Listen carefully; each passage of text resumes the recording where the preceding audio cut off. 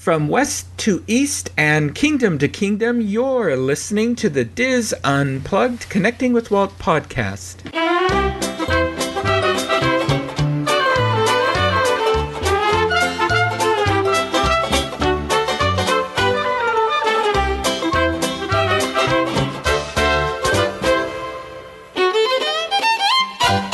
Connecting with Walt is brought to you by Dreams Unlimited Travel, experts at helping you plan the perfect Disney vacation. Visit them on the web at dreamsunlimitedtravel.com. Hello and welcome to episode 54 of Connecting with Walt. I am your host and Diz historian, Michael Bowling, and I am joined by my co-host, producer, and good friend, Craig Williams. Craig, how are you today? I'm great. How are you, Michael? I'm doing well. We ended April with April showers bring May flowers out here. We had a major thunderstorm roll through our area. It felt very Orlando-ish. And that's the opposite of here because it's been barely any thunderstorms. So I will say the one issue I've had was I just recently got back from Disneyland, of course, and basically, I think the first day we were there, the high was in the mid-80s, and then after that, the high was in the low 70s for like the rest of the trip. So it was an awful realization when I walked outside at night in Florida and realized that the low temperature that it currently was still warmer than it was the hottest day that I was in California. Oh my gosh. And that was a bummer. When you were out in our kingdom, the weather was beautiful, and I was out there for part of the time you were there too, although you were working and I was playing. It's our paths didn't get to cross for more than a couple seconds, but I think people are going to enjoy what came out of the work we were doing there, and I know you and I will see each other soon. Oh, absolutely. Yeah, we got to talk for just a few minutes, and I was out there to see Pixar Fest and the and the lack of the Pixar Fest popcorn buckets. I was so disappointed. And then I did get the Mike Wazowski cup, and then it I had it all nicely packed in my suitcase, and it was great. And then TSA decided to open my suitcase, and they unpacked it. They unwrapped it and didn't rewrap it, and so it broke. It was broken by such a shame. Airlines handling my suitcase in their own deft way. Yeah. So I was not happy. But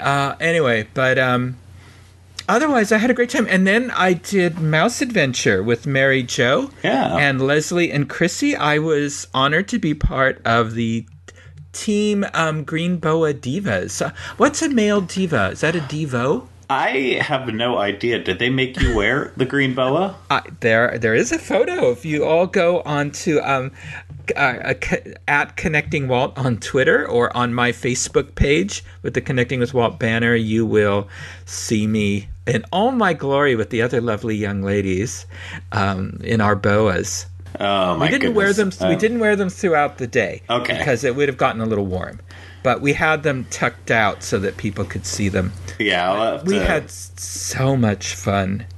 That's great. I'll have to go look at the picture because since I did get the chance to work with Mary Jo up until that point throughout the week, she was wearing the Minnie Mouse ears every single day with the green feather in there, getting ready for her and the boa girls. So I've got to see you wearing the boa now. Yeah, and I did do a little work. I was honored to be a guest on the Best and Worst of Disneyland, and I was there with Tyler, of course, who's been on our show, Challenging You in Trivia, and Mary Jo, and of course Luella and Katrina. And so we had a great time, and listeners to this show, you will definitely want to see that episode of Best and Worst of Disneyland when it airs, because I think the reason you listen to this show, it will connect with you. That episode of Best and Worst of Disneyland. It's our first crossover episode. It is. That's right. It is. And I bumped into a few listeners. Corey, who was at the 20th anniversary and hung out with us on our special at the Connecting with Walt event Yeah, I saw him too. For the Diz. Yeah, he told me he saw you. I had lunch with him. Yeah. And all that. And you told me you had a wonderful interaction. Oh, yeah. With a listener. No, we met an awesome person, Sherelle, and she told us probably one of the most inspiring stories that we've ever heard, and that's that her listening to Connecting with Walt and hearing the history and backstory helped her actually land an executive position at a company that I think is very near and dear to all of our hearts who are listening. I don't know if she'd want me to out her and say exactly which company that is, but if we're talking about it here, I think we can all put the pieces together. But yeah, we have now. Is that a company we've connect with? I think we could, absolutely. Oh, okay. Yeah. But the fact that we have now successfully helped someone achieve help. Obviously, I'm sure she did a lot on her own to be considered for that. But the fact that she credited partially our show is to the help to push her above and beyond in her interview process. That's just such a great compliment. I give you 99% of the credit. I just help out with my great color commentary and getting the show up. Yes, well, if you didn't get the show on the air, I could sit here talking all I want and researching all I want. It'd make no difference.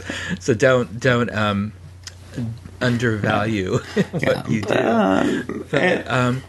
But that just makes me so happy that I'm sure this was a huge life goal for Sherelle. Yes. And to think we played a tiny part in helping her achieve that just makes me so happy. So Sherelle, I hope I get a chance to congratulate you in person someday. Yeah. And I'll give you a Connecting with Walt button. You can wear it on your, put it on your executive lapel. But thank you for letting us know. I mean, that's just wonderful, and yeah. I'm confident you will be very successful. Yeah, and of course, too, that's just a short list of a lot of the people that we got to hang out with who are fans of the show and all the other ones that we do. And so just we try to remind you as much as possible at any time. But anytime you see either Michael or I in the parks, outside of them, whether it's at the Walt Disney Family Museum or me just... it happens every now and then when I'm just going to the grocery store. Anytime you see us, just feel free to say hi. And, we love meeting everyone. Oh, absolutely. Yeah, definitely we do. And we love hearing stories. I love hearing how and when you listen to the show, and getting your input on your thoughts and memories. Sometimes we talk about, events that you remember, from your own childhood or experiences you had with loved ones in your family, and we bring those up on the show, and like especially when we do our sort of retrospective of the history of the parks. I know it triggers a lot of memories for you all, and we love hearing those stories. So absolutely, yeah. So well, it's great that Craig and I were both at Disneyland together, because we are continuing, and actually we're concluding this decade of our series, 60 Years of Disneyland, that, I started over on the Diz Unplugged Disneyland edition. Now, in the last 3 episodes of Connecting with Walt, we talked about 60 Years of Disneyland, the New Millennium, covering 2000, and we'll go up to 2005 today.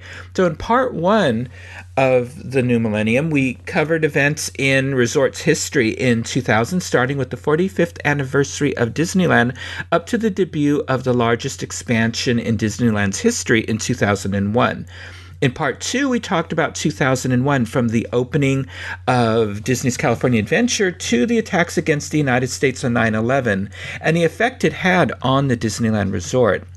In part 3, we went through the years of 2002 and 2003 at the resort. And in this episode, Craig and I bring you part 4, starting with 2004 and concluding with the 50th anniversary of Disneyland in 2005. So we're going to get back into our Carousel of Progress Wayback Machine. Yes. And go back to 2004 And, that year began with the Walt Disney Company executives and management being more concerned about defending itself against a hostile takeover attempt by the cable giant Comcast than it was in Disneyland. It seems amazing that was so long ago. It seems like it was only a few years ago. Yeah. The park was approaching its 50th anniversary, and the Pressler-era years of cost-cutting, deferred maintenance, and lack of attention and resources to the park were being noticed by even the most casual visitor to the park. Longtime cast members and Imagineers had become public in their criticism of park management and how they had abandoned Walt's philosophy that by maintaining high standards of maintenance and cleanliness, investing in new attractions and infrastructure, and always promoting a positive guest experience will pay off in the long run by attracting more guests to the park. And they were doing the exact opposite with the opposite results. So, however, all of this was about to change after the appointment of a new Disneyland Resort president, Matt Ouimet, in 2003. And in 2004, Matt and his team launched Project Sparkle, a campaign to repaint and repair practically every building in Disneyland after years of neglect. Every trash can in the park was repainted at a significant cost. And this is why I still hear to this day, I hear Pete raving about Matt Ouimet and everything about him. I had no recollection of who he was back at that time. But it's funny that now, 15 years later, I know everything that this man did for Disneyland in this time period. Oh, yes. And I think he came over from the cruise lines, Disney Cruise Lines. Yes. Over to Disneyland. Yeah. And he had really done a fantastic job bringing the cruise lines up. Yes, that's part of the story. Standards. Yeah.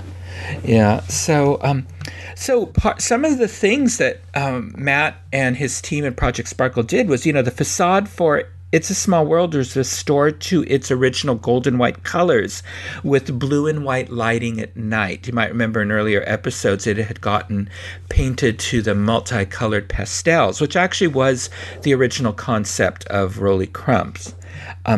The attraction sound system was replaced, and a new digital version of the original New York World's Fair soundtrack was installed. Over at the Haunted Mansion, Madame Leota started to magically levitate above the seance table. I think that's such a great effect. Tomorrowland was repainted in colors of white, silver, blue, and violet. Snow White, an enchanting new musical, debuted at the Fantasyland Theater on February 23rd. This 35-minute musical production brings the story of Snow White to the stage as it follows her from the Queen's Castle to the cottage of the Seven Dwarfs in the Enchanted Forest. Incorporating many of the favorite songs from the film, like Whistle While You Work and Hi Ho, this show brings to life the classic scenes. And this was after years of scaled-down productions at the Fantasyland Theater.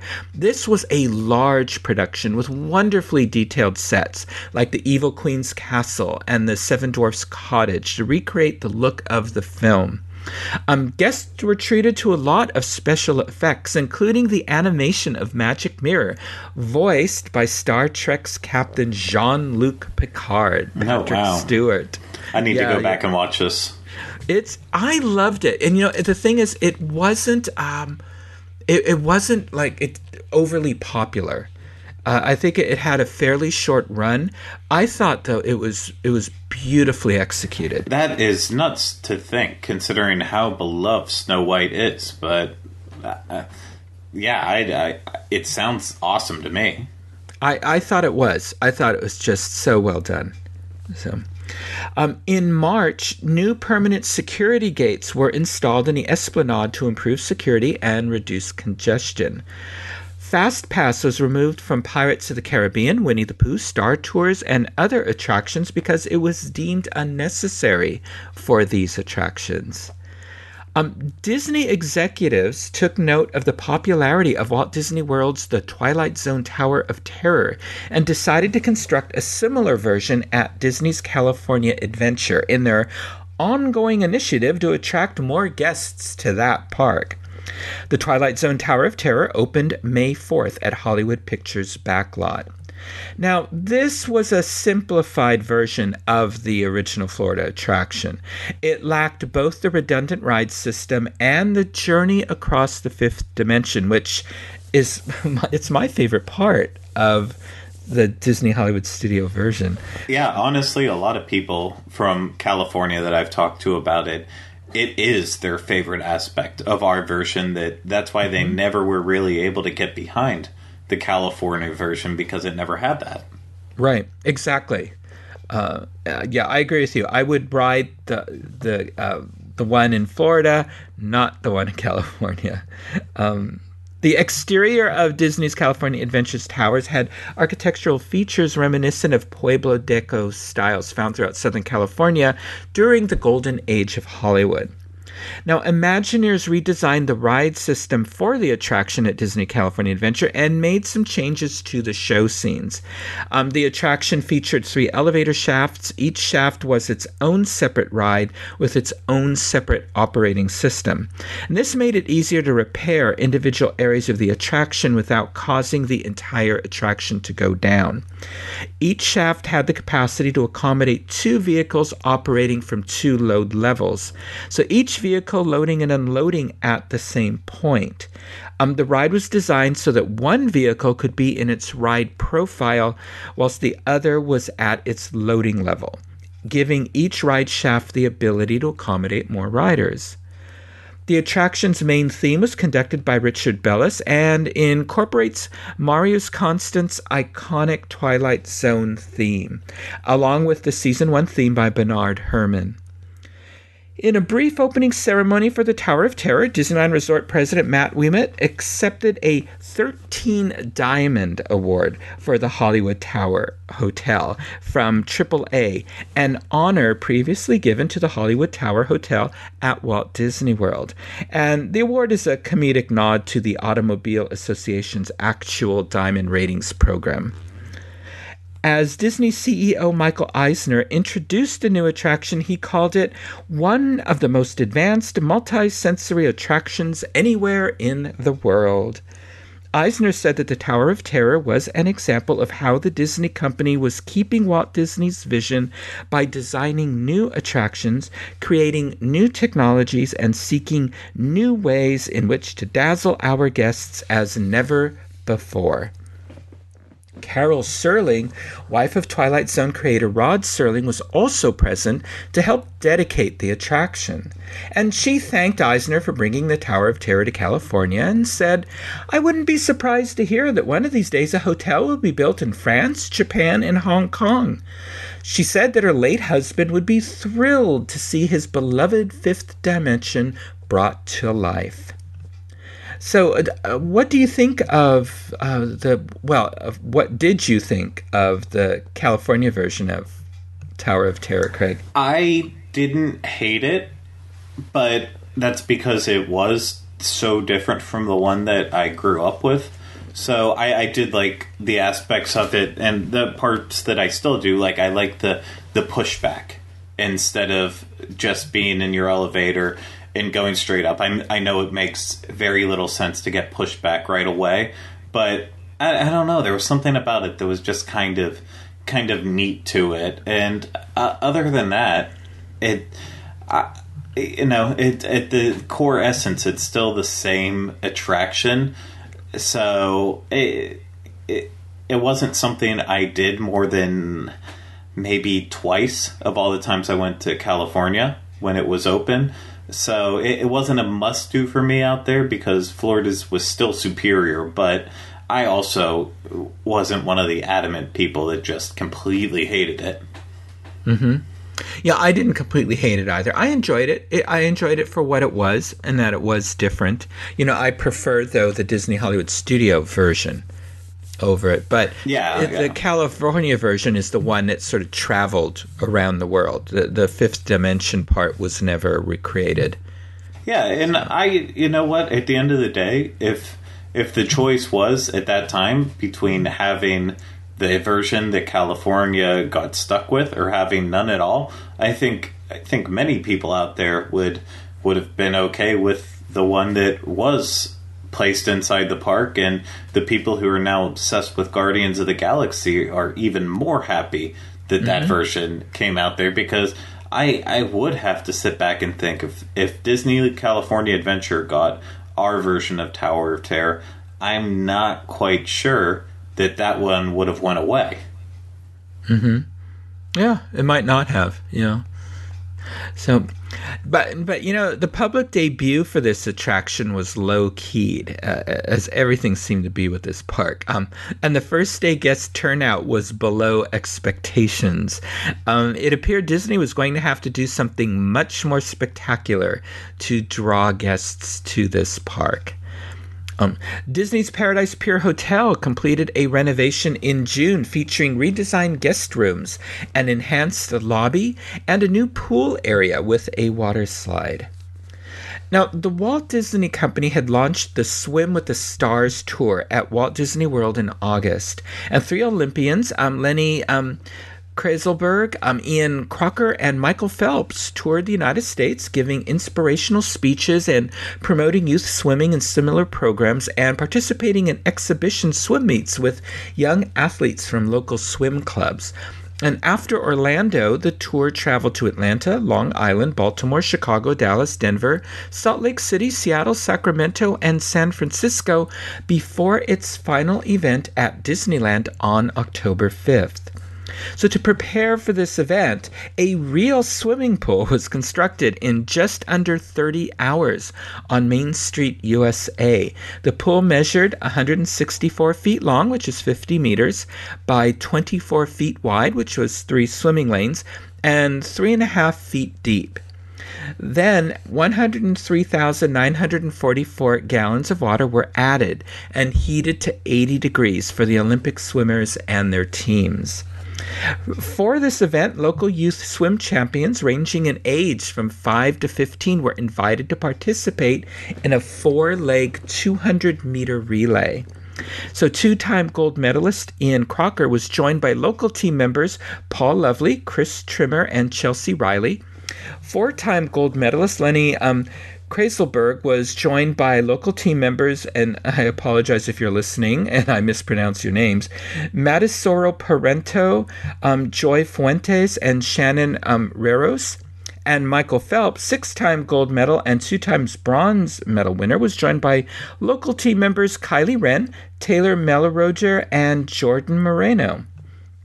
Now, before the swim event, the 3 Olympians, Lenny, Ian, and Michael, each gave a short speech talking about youth swimming and the positive points in participating in youth sports programs.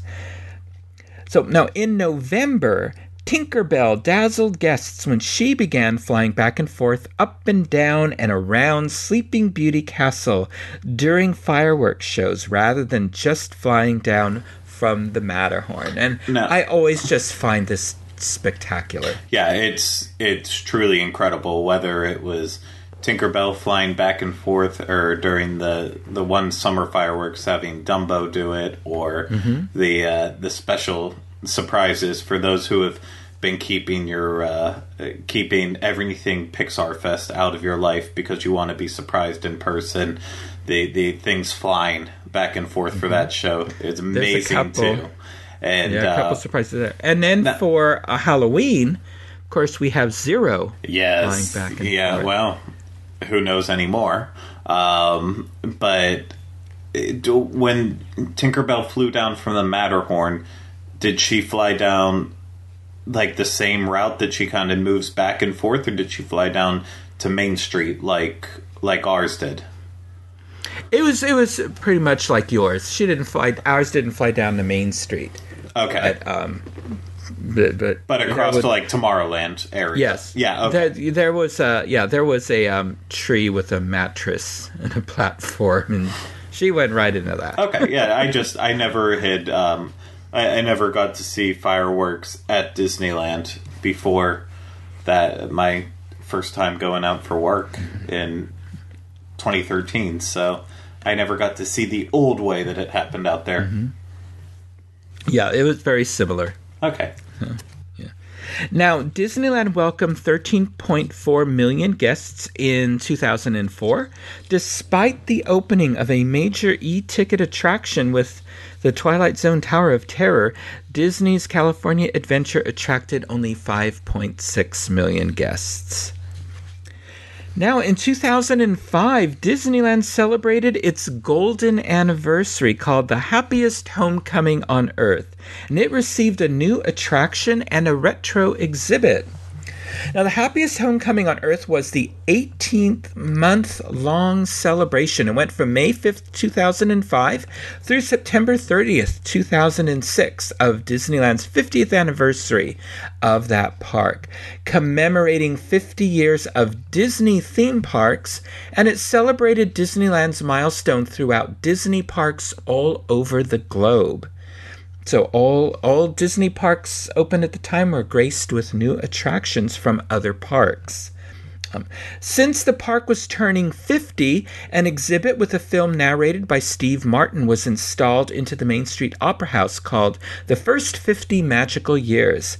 In the lobby are displays featuring models, photos, concept art, and sculptures associated with many Disneyland attractions. Of course, my favorite was they had a display of all the cast member name tags for 50 years. Oh, wow. And the style I wore, because we had special ones, given our, who we were, that we wore when we were in the parks, and they had it there. And it was Walt's. It had his name on cool. It was so really cool. I know somewhere I have a photo of that. And I also have mine still, too. Oh, you better. Cool. Yeah. Mm-hmm. So there's also a scale model of Disneyland as it appeared in the summer of the opening year, 1955. The second portion of this exhibit is a film in the Opera House's theater, replacing Great Moments with Mr. Lincoln, and it features Steve Martin, who once worked at Merlin's Magic Shop in Fantasyland, and also over on Main Street in that magic shop, and Donald Duck. The film is a 17-minute-long humorous look at how Disneyland has changed throughout the years. Wait, so that's the one they currently show in the pre-show area. Yeah, it's still there in the pre-show area. It's a hilarious little film. Oh, it's awesome! But that actually replaced Great Moments with Mr. Lincoln for a short time. Yes, oh, it was on a big screen in the Opera House itself. Yeah, I love watching it. I love getting in there to watch that loop. It's a great short. It's Donald Duck at his best. I agree with that, and Steve Martin too. Yeah. In 2004, Disneyland Resort President Matt Ouimet and hundreds of cast members had posed for an aerial photo above Disneyland, with each person holding a 9-square-foot photograph of a Disneyland cast member. When seen from above, the placards formed an image of Mickey Mouse, making it the largest photographic mosaic ever created. And this initiated the Happiest Faces on Earth, in which over 30 giant mosaics of Disney tableaus were displayed at locations around Disneyland and Disney's California Adventure. It was composed of photos submitted by guests from the past 50 years. So, for instance, in front of the Haunted Mansion, there was one of the 3 hitchhiking ghosts, but it was all made up of tiny little photos of guests that had been sent in this large photographic mosaic. And all the mosaics were created by California artist Roy Feinson. Opening day attractions that were still operating sported one ride vehicle that was painted gold, such as a gold horse-drawn trolley on Main Street, USA, or a gold flying Dumbo, and more. Some were on the attractions themselves, and others were placed near their attractions as photo spots. And some of them then were repainted afterwards, and are still there as photo spots, like the Mr. Toad's car. And the teacup, I'm assuming, too? Yes. Yeah. Mm-hmm. Now, hidden 50th anniversary logos, and which were golden Mickey Mouse heads with 50 displayed in the middle, sometimes disguised as part of the surrounding theme, were hidden in plain sight around the park. Us guests were encouraged to locate all 50 logos. 51 if you count the one that was placed atop the Disneyland Christmas tree in Town Square during the holiday season. And that was a lot of fun, going around and finding all those. Buzz Lightyear's Astro Blasters officially blasted into Tomorrowland on March 17th. Its show building originally housed the Circle Vision 360 Theater. In 1997, as part of a major makeover of Tomorrowland, the Circle Vision Theater was removed and the space became part of the queue for Rocket Lodge, which closed in 2000. The attraction uses a third-generation Omnimover system and is a combination of a shooting gallery and a dark ride. And the backstory of the ride revolves around the attempts of evil Emperor Zurg to steal the batteries, known as crystallic fusion cells, used to power the space vehicles of the Little Green Men. Guests are Star Command raw recruits sent to defeat Zurg. This attraction borrowed many of the same elements from the Tokyo Disneyland version. A key difference between the Disneyland version and the one at Walt Disney World's Magic Kingdom is that the Disneyland's version, the laser guns can be removed from their mounts to allow for more accurate shooting. And the laser guns at Space Ranger Spin at Magic Kingdom cannot be removed from their mounts, and they have limited movement. So, do you have a preference over the Buzz Lightyear attractions? I do. Believe it or not, I actually prefer the one in Walt Disney World. And I know the Disneyland one is superior, and it's what everyone prefers, but I just played the Walt Disney World one so many times, I actually got good at shooting the guns from the position that they're in on the cars and knowing how to aim them. So when I go on the one out in Disneyland, it's like I have to learn it all over again. Mm-hmm. And so obviously I'm a very competitive person, so getting a high score is an important thing for me, and I can do better at the Magic Kingdom one than I can at Disneyland. So therefore, instead of taking the time to learn Disneyland's, I just prefer my Magic Kingdom one. Mm-hmm. I'm a terrible shot, so I probably prefer the Disneyland one just because I do a little better on that one. So, but in 2005, the Walt Disney Company premiered a home version of the ride in the form of an online video game that allows users to connect with guests at the parks. The online players could activate targets, enabling higher scores for guests on the attraction. Yeah, no one ever did that for me. The scores of each guest from the dark ride are tallied with the Internet Gamer and increase the points won. Now, that was an interesting concept. Another popular feature of this attraction is that in-park riders can send themselves an email with their photos and their scores free of charge. It's always so backed up, I just walk past. Yeah. Sometimes I'll wait to do it, but how often do you get a free souvenir? True. Remember, Dreams Come True fireworks show made its debut on May 1st. This is a fireworks display commemorating the 50th anniversary of the park, described as an e-ticket in the sky. The show features fireworks, lower-level pyrotechnics, isopar flame effects, state-of-the-art projection mapping, lasers, searchlights, and lighting set to the soundtracks of some of Disneyland's most famous rides and shows.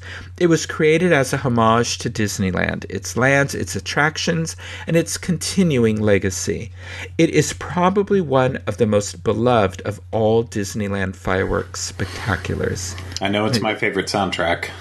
It's mine as well. Yeah, I only have one issue with it, and I feel like the Star Tours section goes on just a little bit too long compared to some of the treatment some of the other attractions and lands got.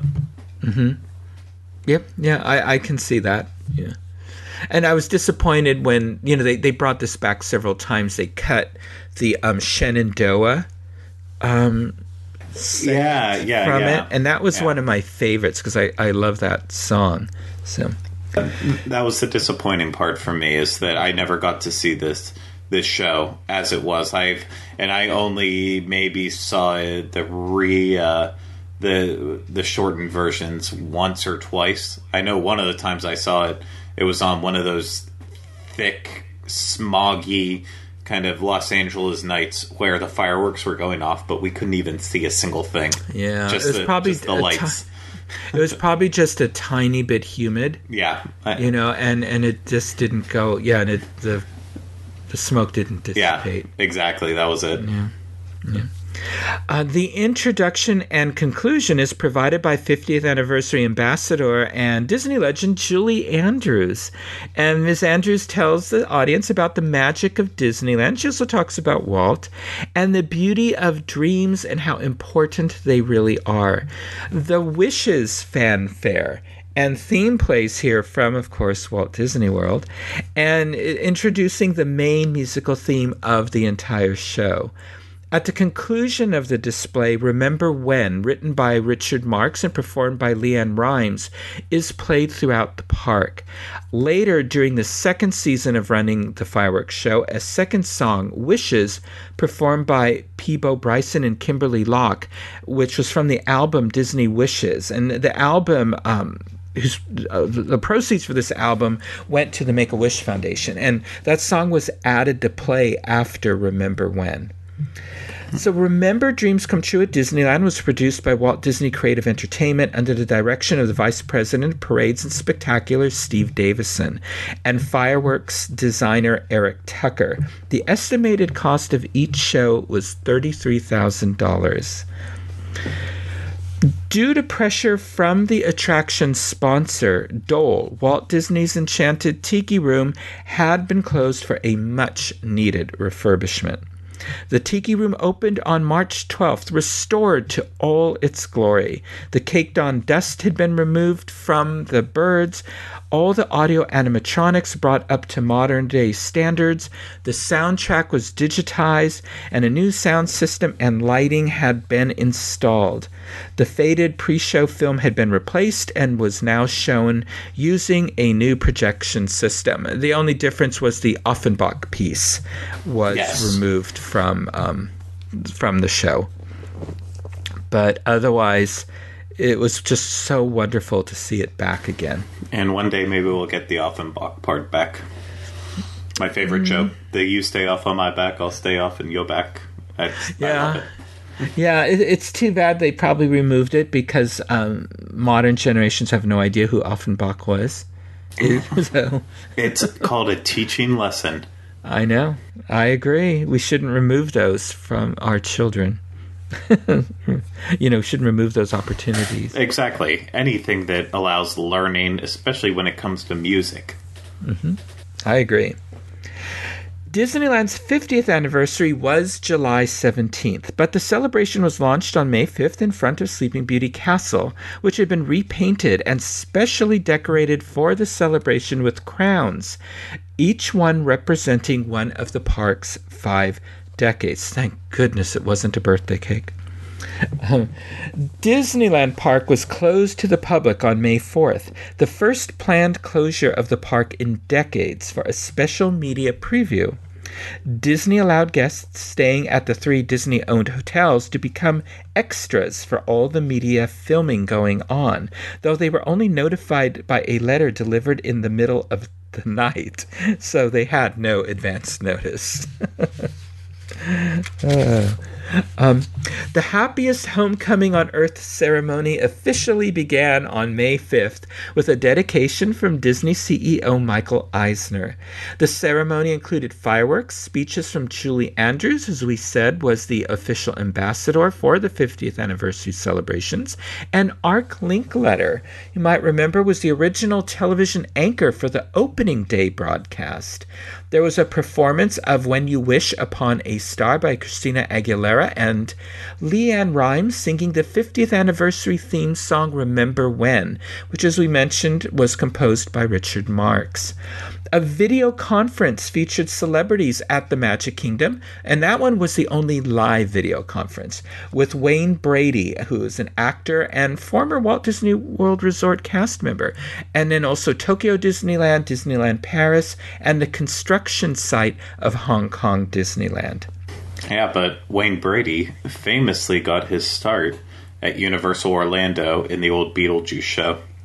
Did he really? Yeah, he played Dracula in it. Oh, how interesting. Yeah, he went to the high school right across the street from it, Dr. Phillips. Mm-hmm. Oh, okay. And what did he do at the Magic Kingdom? Or what did he do at Walt Disney World Resort? No idea. I'm sure he just worked entertainment or something else like that. But no, he was in the Beetlejuice show there. So, at Universal, that is. Oh, that's great. What a good little trivia question. And now, what's he hosting? Let's Make a Deal? Yep, Let's Make a Deal. So yeah, I still like catching that every now and then when I can. Yeah, I remember the original. Anytime I was homesick from school, all that was on were game shows on television if you weren't into soap operas. Yeah. So and that was always one of my favorite game shows. And I like it now, too, because usually, when it is paired pretty much right back to back with, after the news and stuff. But when you get Drew Carey on Price is Right, and then Wayne Brady later on Let's Make a Deal, it's kind of like a Whose Line Is It Anyway reunion of sorts. Yeah. That's funny. Those other two guys are on something, too. I've seen them, and I don't know what they're on, though. Yeah. Mockley and I forget the other one. Yeah. Anyway. Oh, well.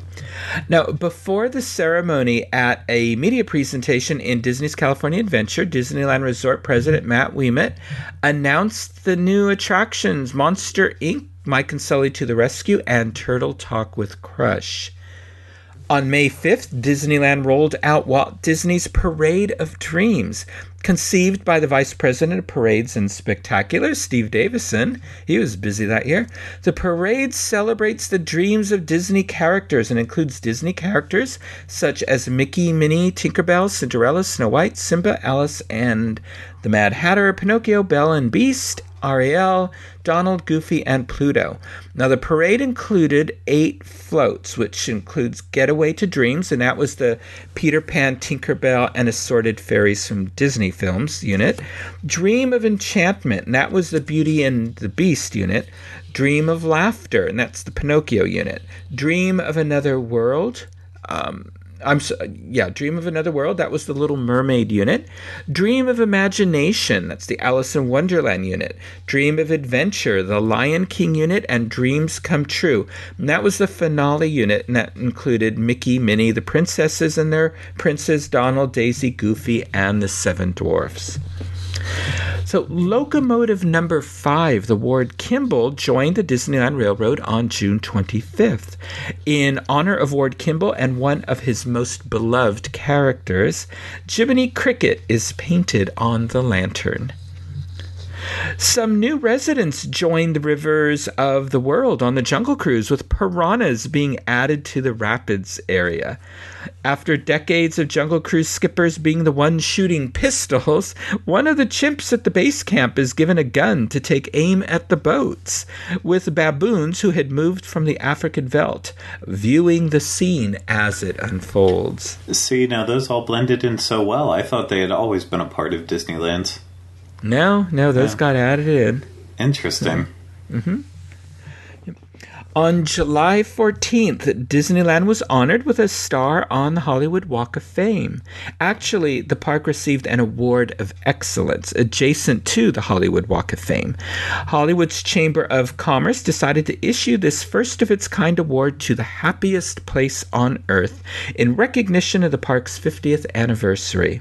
Bob Iger and Michael Eisner attended the ceremony to accept a copy of the resolution that paid tribute to Disneyland Disneyland's golden anniversary. Mickey, Minnie, Donald, and Goofy were also in attendance. The star is in front of Disney's soda fountain and studio store next to the El Capitan Theater. Of course, today it's the Ghirardelli, ice cream shop. The actual day of Disneyland's 50th dedication day and press preview on July 17th was an event marked by guest enthusiasm.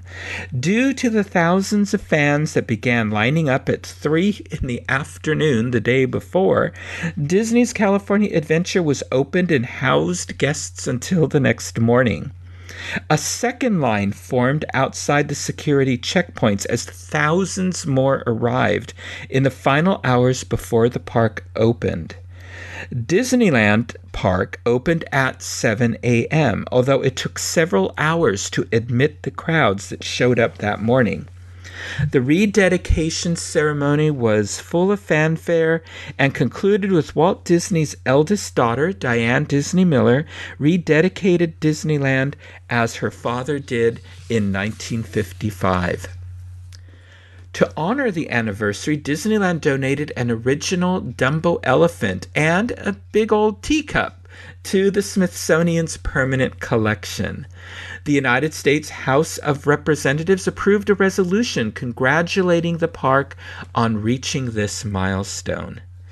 So, and I'm sure the Magic Kingdom will have, an even larger, I would think, 50th Please don't. Anniversary celebration. Please don't say that. So, and gosh, what's sad is that, who from the Disney family no one from Roy's family will even be there. Yeah, so it's not gonna mean the same, but it's I don't know. I still don't even know what to expect from the 50th right now. We know some of the attractions that are going to be there in time for it, but I think this is going to be a celebration unlike anything we've imagined yet, and the only thing that will top it will probably be the 100th anniversary of Disneyland years from now. Yeah. Oh, wow. I mean, I don't anticipate being there for it. You never know. But hopefully I'm watching it from above rather than below. But I can't even imagine a 100th anniversary. Wow, at that park. I hope I'm around for it. I should be, assuming... I would think so. Assuming I get cut down on the amount of Disneyland corn dogs I eat. Oh no! Now I'm sure there's gonna be some study talking about their healthy benefits soon. Funded by me. Yeah. yes, and the corn oil industry. Anyways, Space Mountain reopened on July 15th after almost 2 years of reconstruction. The track is new, using the same layout. The rocket vehicles are new, and the ride is faster, smoother, and darker. The iconic dome is resurfaced with a building material infused with Space Mountain White that required no painting. New linear magnets were installed to replace the chain lifts, and a new soundtrack by Michael Giacchino replaced the Dick Dale soundtrack. Lighting effects were installed that could be used for future themed overlays. The honored guest at the rededication is Neil Armstrong, the first man to walk on the moon. Armstrong spoke of the power of imagination being crucial in both innovations of space and Disneyland. After a tribute to John Hench, the attraction was open to guests. Okay, now I'm sure you have an opinion as to your preference over Space Mountains, Craig. I don't. And the only reason why is because, to me, they are just two so different rides that it's really not fair to compare them in any way. The Magic Kingdom one is so special because of the music and the queue and the whole feel of the queue, the way it was designed. And although I hate that they changed the projections on the inside, I still have a fondness for being inside Magic Kingdom's actual ride area versus Disneyland's. But when you come down to the roller coaster itself, if you took both of those outside of the buildings they're in and place them side by side, of course Disneyland is just so much more superior in every way, shape, and form. But they're just two different things based on same idea, but two complete different interpretations. So I don't feel like it's fair to really judge them. Oh, okay. Well, that's interesting. I think I prefer Disneyland's only because it's smoother, and I feel a little more secure in the ride vehicles. Yeah. Magic Kingdoms, I always think somehow I'm going to bounce out of this thing.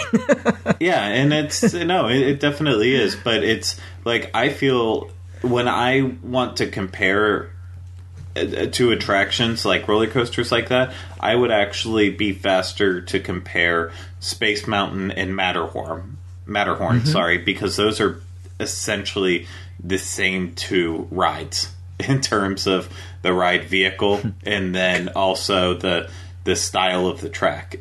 They are so similar. Oh, in terms of comfort? Well, especially in terms of comfort. Yeah, I absolutely agree with you there. I really am unhappy. Matterhorn is my favorite roller coaster at a Disney theme park, especially at night, because it's always 50-50 chance you're going to live through it at night. But it's just what they did with those new bobsleds. It's really rough on. I have no padding on my behind. That's my wife says, typical British man, no butt. And that bouncing, those new bobsleds are really rough I find them very uncomfortable. I still go on the attraction though. Yeah, I still try to do it once per trip, but that's going to have to start going downhill too. I don't want to purposely put myself through that. Yeah. Well, and I'm sure you have a hard time fitting into those. Yeah, I have to sit in essentially the front seats. I have suffered through the middle and the back seats, but if I'm not in the front, I'm not comfortable. Yeah. Yeah, because the bobsleds also throw off your center of gravity because they're they're very different from the previous bobsleds. So in that respect as well. Well, there was also a lot of celebrating over at Disney's California Adventure. Block Party Bash burst out on May 5th. It was the new park's second major parade. Block Party Bash featured characters from the Pixar films, including Toy Story, Bug's Life, Toy Story 2, Monsters, Inc., Finding Nemo, and The Incredibles. Block Party Bash was more of a mobile stage show than a parade, and I was never a fan of that style of parade, because if you were in the wrong place, you missed out. Yeah, on it. I get that. Block Party Bash moves in parade mode to one of the party zones. So when the show debuted, there were 3 party zones: red, located in Sunshine Plaza; green, outside of Bugs Land; and blue, outside Golden Dreams. And upon its arrival in the party zones, the show begins. The 4 main units, as well as smaller block tweeners, feature Green Army men serving as sort of a party drill sergeant. Guests are invited to join in the jumping, dancing, games, and other fun. In addition to the characters, Block Party Bash featured a large number of dancers, bikers, and trampoline artists. The original cast includes over 60 dancers, 16 acrobats, 12 pairs of jumping stilts, and 30 electric scooters. And guests either loved the upbeat contemporary music or hated it. You can guess which group I was in. You loved it, of course. Now, this was the one that came to Hollywood Studios too, right? It did. Okay, yeah. It's because it annoys me. I know he's not listening, so I'll just say it. But Rhino was constantly this past trip complaining about the Pixar Play Parade, and he was completely confusing it with Block Party Bash. And the Play Parade, while it isn't a perfect parade, is still light years better than Block Party Bash was. Oh, I agree with you completely. Yeah. I like we're not talking about the Pixar Fest, but I like the additions to that parade as well. It made it more well-rounded. For it, yeah. So, I liked Kevin and Russell. I think they were my favorite. Agree. Just little things that were they were just a little tiny thing, but I thought that was so clever. I don't know. In July, Turtle Talk with Crush premiered at Disney's California Adventure. It was designed by Walt Disney Imagineering in collaboration with Pixar. Turtle Talk with Crush is an improvisational, real-time conversation with Crush, the animated sea turtle character from the Disney Pixar film Finding Nemo. The show is a cutting-edge blend of sophisticated computer graphic techniques, image projection, and live, interactive, quick-witted improvisation. The window to the Pacific, okay, spoiler alert, there are little ones in the audience. You might want to divert their little tender ears. It's really a large rear projection screen, portraying an animated undersea environment. The image of Crush is a digital puppet controlled by a backstage actor and puppeteer whose performance is translated in real time into 3D computer animation. Crush's movements and voice-activated lip sync are rendered on the fly and are projected at 60 frames per second so that the turtle's mouth moves in synchronization with the actor's words. Sophisticated digital puppetry techniques allow the puppeteer's movements to control the body motions of the projected turtle, enabling Crush to maneuver about naturalistically with real-time human control. And this technology enables every show to be different than the one before, as Crush responds uniquely to each individual audience member. Using a system of hidden cameras, the invisible actor is able to see the audience with whom he is interacting, which allows him to refer to a specific appearance and behavior of guests, as well as their location in the theater. The actor's performance is a combination of semi-scripted banter and improvised responses to guests' questions and comments, delivered in a mimicry of the character voice from the film, which was originally performed by Andrew Stanton. I love Turtle Talk with Crush. I love seeing the little ones interact with him. I am so amazed sometimes by how clever and funny Crush is, and how quick-witted he is, and I will just, even when I'm by myself in the park, I'll just go in and sit in the back just to watch. Yeah, it's a very enjoyable show. It's something that I don't do nearly enough. That I wish I would think about it more often. Yeah, and the technology just blows me away. Oh, absolutely. No, I haven't seen the rig that Turtle Talk with Crush uses before, but I've seen digital puppetry before at other places, and the techniques are just marvelous. I mean, there's some animated TV shows, I don't know any that anyone would actually watch, but stuff that I know like Jim Henson Productions have made using digital puppetry to do full animated shows instead of paying animators to go in and do everything. It's all digital puppetry, and it's a cool technology. It's really undervalued. Yeah, and I think I've seen it on the Disney cruise lines, and I don't know, it just doesn't seem to work. For me, it doesn't work as well in that venue. And I think part of it is because the guests are too distracted by their food and by their conversations that they want to have with their families and friends and their servers, and they maybe can't give Crush the attention that he needs in order to be his true self. Yeah, it's not a great venue for it. The theaters that were designed specifically for it work the best, and animators' palette, as much as they try to make the best of it, there are better uses of that space with the other dinner shows. But again, about Disney, the parks, not Disney Cruise Line. Yeah, I agree. Yeah. Now, Disney. Oh, it just seemed as if Disney's California Adventure, though, couldn't get a break. On July 29th, 25 guests riding the California Screamin' roller coaster were injured when one train crashed into another, with 15 guests being taken to local hospitals for treatment of minor injuries.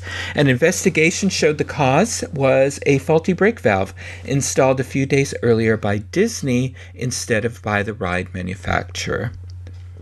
Disneyland's happiest celebration on Earth was a success in 2005. Attendance grew to 14.26 million by the end of the year.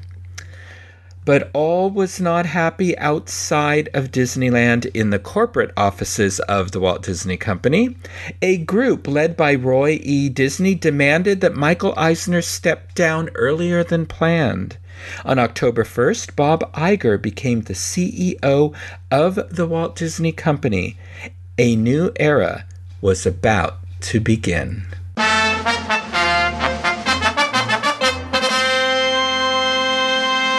Well, here we are. It is your favorite time of the show. It is This Day in Disney History quiz. And this time it is for the week of May 6th. Of course, we have our champion so far, Craig Williams. And in the other corner, literally in the other corner of the country, over on my side, part of our West Coast team is Nancy Johnson. Nancy, welcome back. You're going down, Williams. Going down. Sure. So again, Hi, everybody. So for listeners new to the show, Nancy, when did you join the Diz? What year did you join? That should be a trivia I joined question. in 2009. Actually, okay. January of 2009. Yeah.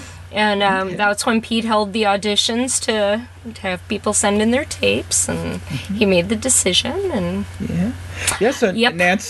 Nancy and I we were friends before, and then through the Diz, and then I became part of the Disneyland podcast, the Diz Unplugged Disneyland Edition, along with Nancy and team. And now I've moved on to Connecting with Walt. Nancy's you've been doing the best and worst of Disneyland videos, which I find very entertaining and a lot of fun. So if for our Disneyland folks who are missing the Disneyland show, be sure you check out the best and worst of Disneyland to get your get your Disneyland fix. You and never to keep know up who to may date. appear. You never know who may appear. That yes, you don't.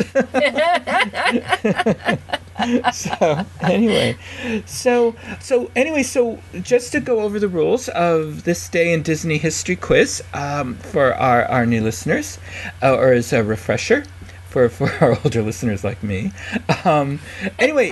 If you choose not to hear the multiple choice questions, you receive 3 points for a correct answer.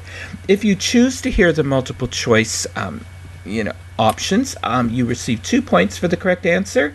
If you ask me to take away an incorrect answer, you will get 1 point for the correct answer. Or if I remember that your opponent has gotten it wrong, you can, and I remember that you can steal the question as I forgot again last week, and you answer it correctly, you can get 1 point. And for our listeners playing at home, remember no Googling or Yahooing or Binging or anything like that. You have to play fair and square. So, okay, Nancy, since you are our guest on Connecting with Walt, would you like to receive the first question or pass it on to Craig?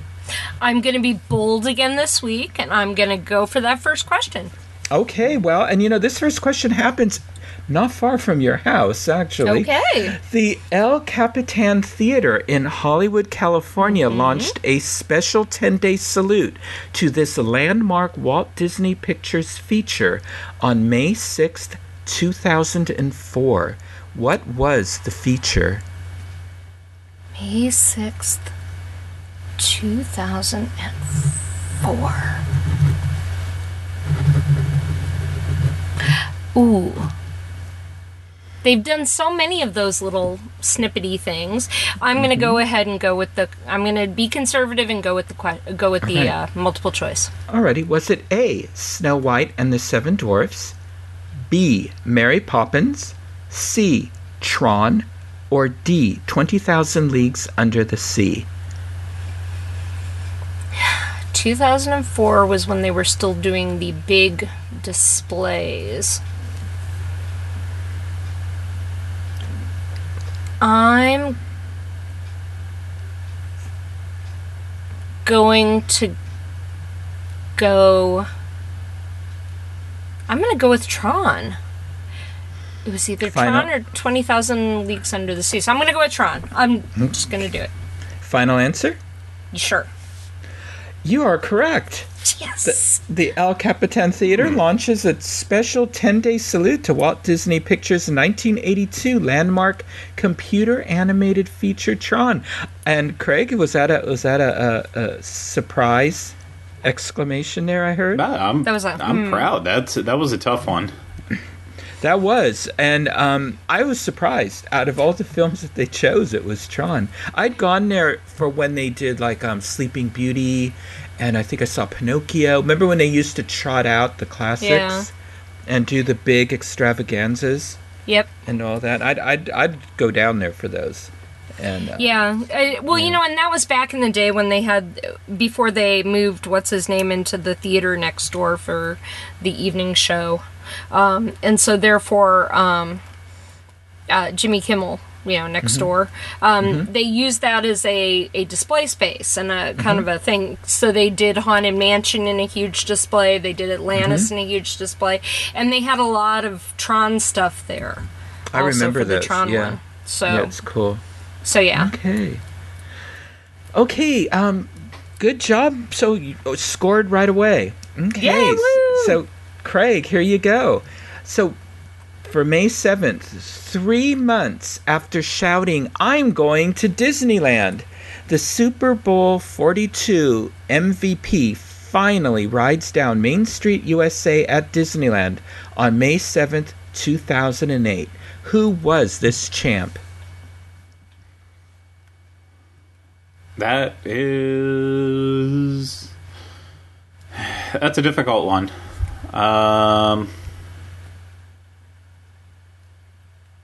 Because I do not remember who won the Super Bowl that year. I didn't remember who won this past year. So well, yeah, that's it. I don't blame you. Probably 5 years ago, I would have been able to snap this off the top of my head, but the more I fill my head with other useless knowledge, the stuff that used to be important to me has fallen out. So I'm just going to go... Imagine when you get to be my age, what falls out, Craig. I don't want to. Please don't make me. That just visualized wrong. I work in the medical field, so that just visualized wrong. I mean, out of your head. I'll go multiple choice. Okay, was it A, Peyton Manning, or B, Eli Manning? I had to get them both in there. C, Santonio Holmes, or D, Tom Brady? What was the year again, Michael? It is 2008. This is Super Bowl 42. Okay, so I would have been a junior in college. The Steelers. They didn't say high school. No, college. The Steelers won the next year because that was my senior year. They won the year before going into my freshman and then senior. That's why I included one of the folks in there just for you. So I'm if I remember this correctly, this was the New York Giants versus Patriots Super Bowl. And I remember watching it on my dorm bed by myself, probably drinking beer underage. At that point in time, I was just shy of... Ooh, true confessions. Just shy of... Well, he did 21. go to a Catholic college. So. Yeah. Jesuits drink like crazy. But this was... Eli Manning won this one, so he would have been MVP. You are correct. 3 months after shouting, "I'm going to Disneyland," Super Bowl 42 MVP Eli Manning finally rides down Main Street, USA, Disneyland. He makes the trip in a classic Cadillac convertible, accompanied by his new bride, Abby McGrew, Mickey Mouse, and other Disney characters. Manning led the New York Giants to victory over the New England Patriots last February 3rd. So, very good. So, it is a tie score. Okay. So Nancy, over to you. Okay. Okay, here you go. What was the big delay? I got to ask this before you get into it. Do you know what the big delay was and why he was... I'm thinking since he had a new bride. Yeah. That was my thought. I suspect that was probably the delay. You are not leaving before the wedding. Yes. Okay. Sorry. So, all right. Okay, my turn. May 8th, to help celebrate the 50th anniversary of Disneyland, this popular daytime television show tapes 2 shows at Disneyland on May 8th, 2005. Which talk show is it?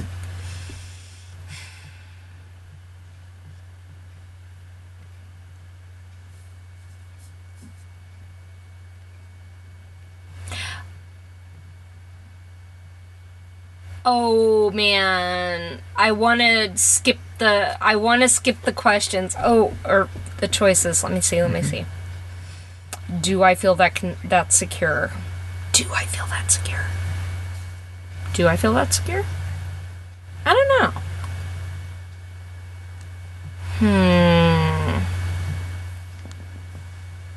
And I'm sure it was an ABC related talk show. So I'm gonna go, and it wasn't... Okay. See, the thing I'm hung up on is, do you count morning shows and talk shows to be the same thing? Like, are you thinking of a Regis and Kelly kind of thing as a talk show, or is like Good Morning America a talk show? So that's what's holding me back from. Remember, I didn't say talk out. show. I just said popular daytime television show. Daytime television show. So the field's wide open. It is. It's in the daytime. I know, which is why I'm looking at that.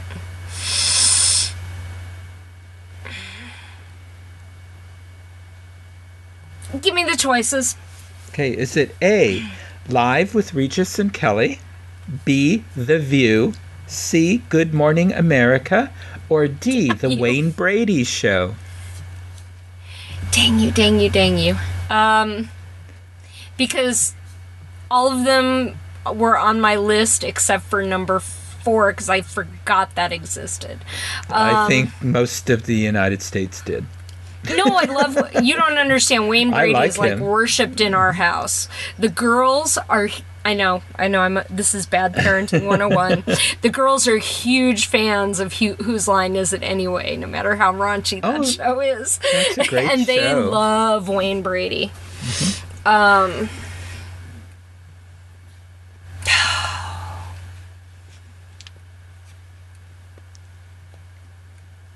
I'm gonna go with Regis. Okay, final answer? Yes.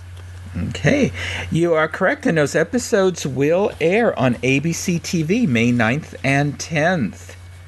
Very good. See, and I even threw that out there as one of my choices. You did. But I couldn't say anything, to be fair. I know, and you didn't even... Okay, we're on video right now, and he had dead...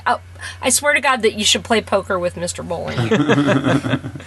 Because it was deadpan. Okay.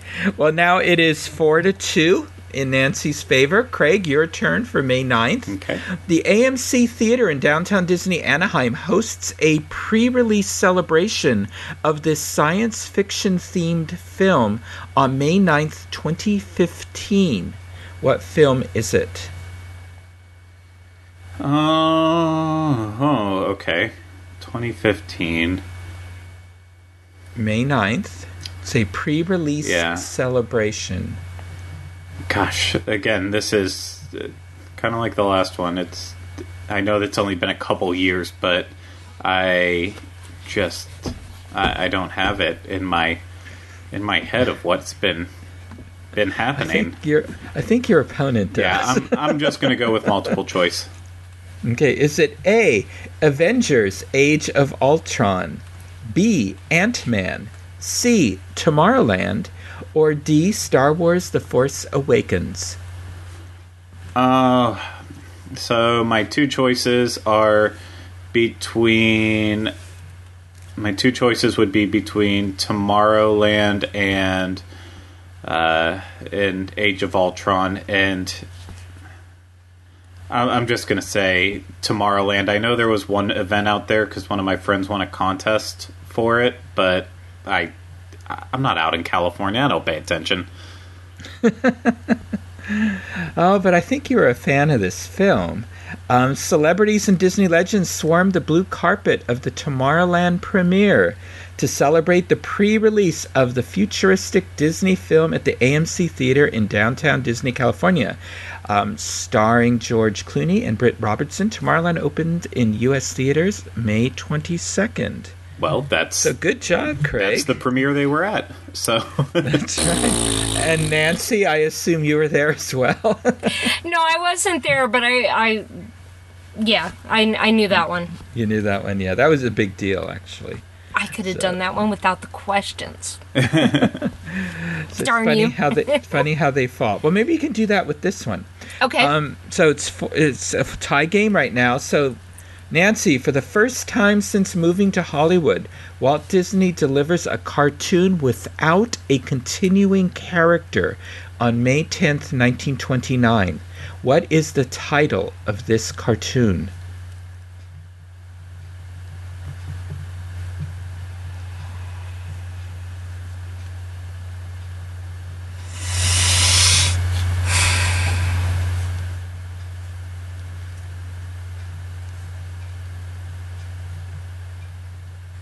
Oh, man.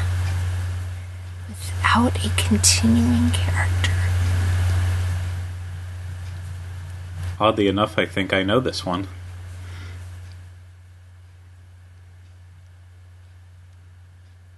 I could be a good sport and just tell Craig if he wants to answer it without the things. I'll swap him and I'll do the next one. No, I've made this mistake enough on the trivia that I make these guesses when I don't have to, and that's when I screw up.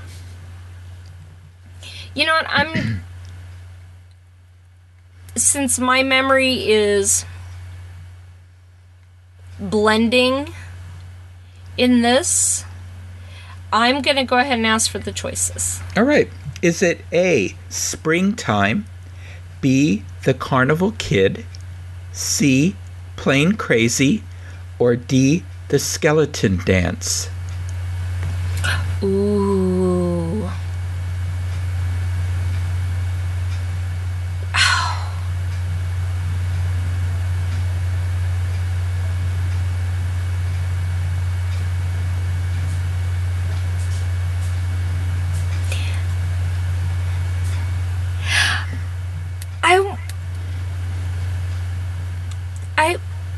I want to say, okay, I'm thinking it through. You told me to talk it through. So part of me wants to say Plain Crazy because of the fact that, like, two of them, that and Steamboat Willie, were made out of order, and one was shown later. But think of what the question is. But yeah, sure. No. So otherwise, I'm either thinking I'm gonna go with Skeleton Dance. Okay, is that your final answer? Oh, the only thing is it's in springtime as opposed to October, and that's holding me up on that one. And the first one was called Springtime? Yes. First choice was Springtime? Oh.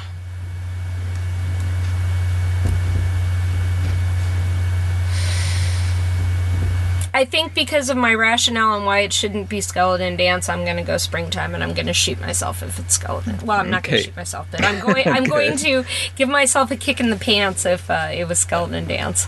Okay, is that your final answer? Yeah, Springtime. We'll go Springtime. Okay, that is incorrect. I knew it. Well, don't kick yourself yet because we don't know the correct answer. I know. Okay, Craig, over to you. My guess was going to be skeleton dance. And that is correct. So now, Nancy, it is the first. It is the first of the silly symphonies. Yes. And so, Plain Crazy and Carnival Kid were Mickey Mouse shorts, so they had a continuing character. Right. And Springtime was in color, wasn't it?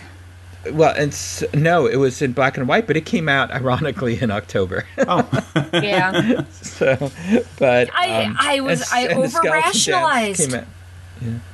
So anyway. Yeah. So anyway, to attract a national distributor for the Silly Symphony series, Walt and Roy arranged for the Skeleton Dance to run at the Carthay Circle Theater in Los Angeles and at the Fox Theater in San Francisco in June 1929, while Pat Powers arranged for it to play at New York's Roxy Theater from July. Sadly, none of those theaters exist today, I believe. In early August, Columbia Pictures agreed to distribute the Silly Symphonies, and the Skeleton Dance played as a Columbia release in September at the Roxy, making it the first picture in the theater's history to have a return engagement. So, okay. All right, so it's 5-4, and Craig, it's your turn. Okay. All right. This is right up your alley because you're our film critic for the Diz. On May 11th, 1944, Columbia Pictures releases the film Once Upon a Time. Starring Cary Grant, the film tells the story of a boy, his dancing caterpillar, and the man who wants to make them famous to save his theater. Walt Disney's name is mentioned throughout the film, and there's a scene of Walt Disney over a long-distance phone call from Hollywood offering $100,000 for the caterpillar. Who is the actor portraying Walt Disney in this film? Oh, good golly. I know, right? Yeah, that just got worse and worse the more you read. Yeah, so I will go multiple choice. Okay, is it A, William Demarest, B, Walter Fenner, C, Lloyd Bridges, or D, Lionel Barrymore? It's a shot in the dark. I'm going to go with B. Walter Fenner? Yeah. Final answer? Yeah, I don't know.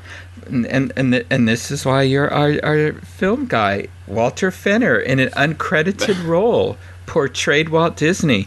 Of course, you know him better, Craig, for his acting in The Shanghai Cobra from 1945, or The Sap from Syracuse, 1930, and The G-Men versus the Black Dragon, that classic from 1943. Honestly, I mean, that was a guess. It sounded familiar. Like, I obviously know who Lloyd Bridges is, but he doesn't look anything like Walt Disney, so that would have been a stretch. So I'm sorry, Nancy. That was No, that's okay. I had already eliminated Lloyd Bridges and Barry and John Barrymore, so that same. William Demarest he's in the film. He's in the film, but in another role. Yeah. So anyway, but okay, wasn't that was quite interesting. Okay, and well, it's 7-4, but Nancy, you can if you're bold, our last you can tie this if you're bold. Okay. This future Disney Jungle Cruise skipper and presidential press secretary is born on May 12th. Who celebrates their birthday today? Or who is celebrating their birthday today on May 12th? Future Disneyland Jungle skipper and presidential press secretary.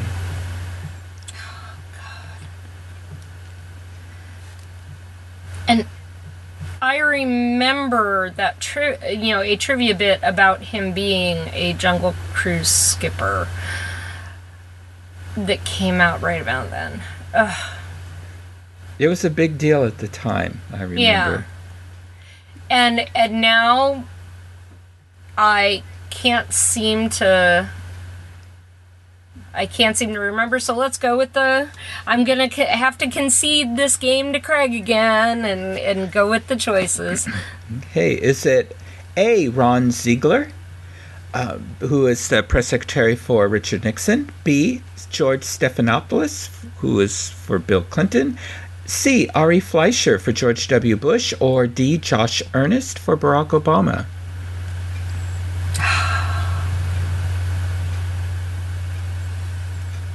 I want to say it was George Stephanopoulos. Is that your final answer? That is my final answer. Okay. I'll go with that one. That is incorrect. Incorrect. So Craig, who is our future Jungle Cruise skipper and presidential press secretary? Is it Ron Ziegler, Ari Fleischer, or Josh Earnest? I genuinely don't know this one, so I'll go with Josh Earnest. Okay, that is incorrect. It's Ron Ziegler. He worked at Disneyland as a Jungle Cruise skipper during his college years. He was at the University of Southern California, and he later became U.S. President Nixon's press secretary. He is born in Covington, Kentucky on May 12th, 1939. Okay. So, 7-4. Okay, Craig, great job there. And I will say, this was probably the toughest, the closest battle we've had since we've started this. Especially this game. This was I could have won it either way, really. Yeah. Yeah. It's true. Yep. Nancy, you're a good opponent here. Well, thank you. I feel honored. But now, it's usually our tradition that folks come back for a third try here, to give you one more chance to try and challenge womp Craig. That's right. So we will look forward to seeing you next week here on Connecting with Walt.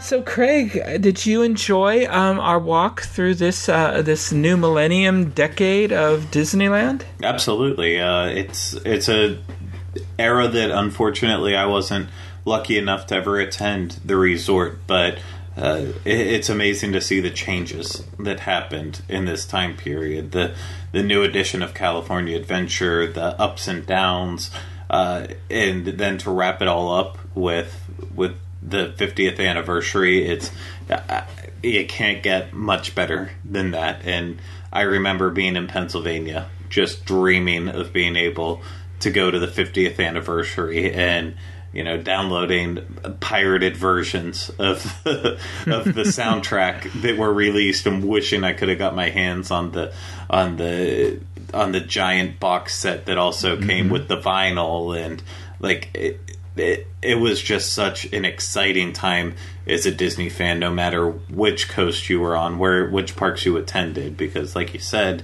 we even got all the fun over here in Walt Disney World too.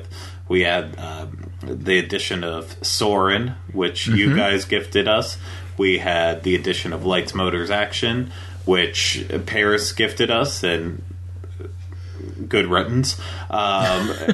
We had, I think it was called Cinderellabration, the stage show from Tokyo, and it was just, a wild event. So it was definitely an up and down era, but a really cool era in Disney. So real neat stuff.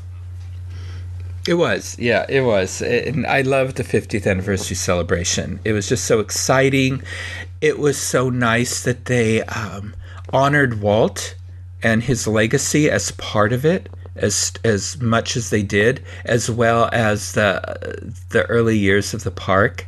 I mean, it really was, and to see the park restored just to its glory, as a shining jewel.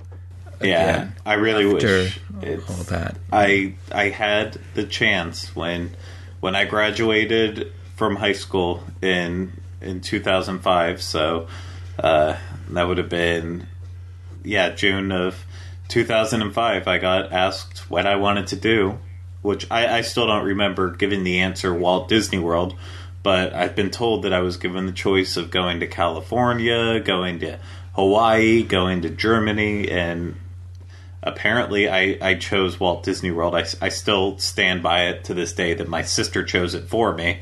But deep down, I wish then she would have chose Disneyland so I could have got to see it during that time period. But I've made some great memories in between, too. Absolutely, yeah. Well, let us know if you have any memories of Disneyland from 2000 to 2005. And, either, post your memories on @ConnectingWalt. Or through all our other social media that we'll be rattling off in just a moment. Yeah, because we'd love to hear them. Our next installment of the 60 Years of Disneyland series will cover the years of 2006 to 2010, sometime in the future. So many books, films, articles, interviews, and lectures were sourced for this episode of 60 Years of Disneyland, including The Disneyland Story, the unofficial guide to the evolution of Walt Disney's Dream by Sam Genoway, The Disneyland Encyclopedia by Chris Strouder. Some websites I checked out included the Orange County Register, the Los Angeles Times, Disney Extinct Attractions, Disney Parks blog, the Disney Wiki, Laughing Place, and Yesterland. I'd also like to thank my lovely research assistant and wife, Carol Bowling, for her invaluable work locating the additional material I needed for this episode. Just as a personal note, on the day this episode airs, Carol will be having surgery, so I know we'd both appreciate it if you would keep her in your thoughts and prayers. And if you'd like to send her messages on social media, her Facebook page is Carol Diz Bowling. She's going to have a very long recovery, and I'm sure she'd enjoy spending time hearing from all of you who benefit from her research skills. So absolutely. Yeah. So, Craig, until next time, where can our listeners connect with you on the Diz Unplugged? As always, Tuesdays on the Disney World Edition podcast. Walt Disney World Edition podcast, that should be. But it's not. I didn't get a name in the saying. The Universal Edition of podcast on Thursdays. Diz Daily Fix on random days of the week when I decide to do it. And then, of course, as always, on Twitter and Instagram @Teleclaster. Michael, what about you? Well, you can always send me messages at michael@wdwinfo.com. On Twitter, my personal Twitter is @mbowling121. Facebook, I'm Michael Bowling. That's the one with the Connecting with Walt banner and a little cartoon of my face that was created by a listener very generously. On Instagram, I'm Michael Bowling the Diz. But you can connect with me and Craig on Connecting with Walt's Twitter page @Connecting Walt. And there's all kinds of, also, there's a lot of little history tidbits that are posted there every day. If you'd like to listen to more shows on the history of Walt Disney, his studio, his Imagineers, and Disneyland, check out our Disneyland podcast archives for my Disney history episodes at DizUnplugged.com, and look for past episodes of Connecting with Walt on iTunes, where you can subscribe to our show and leave some positive reviews and ratings.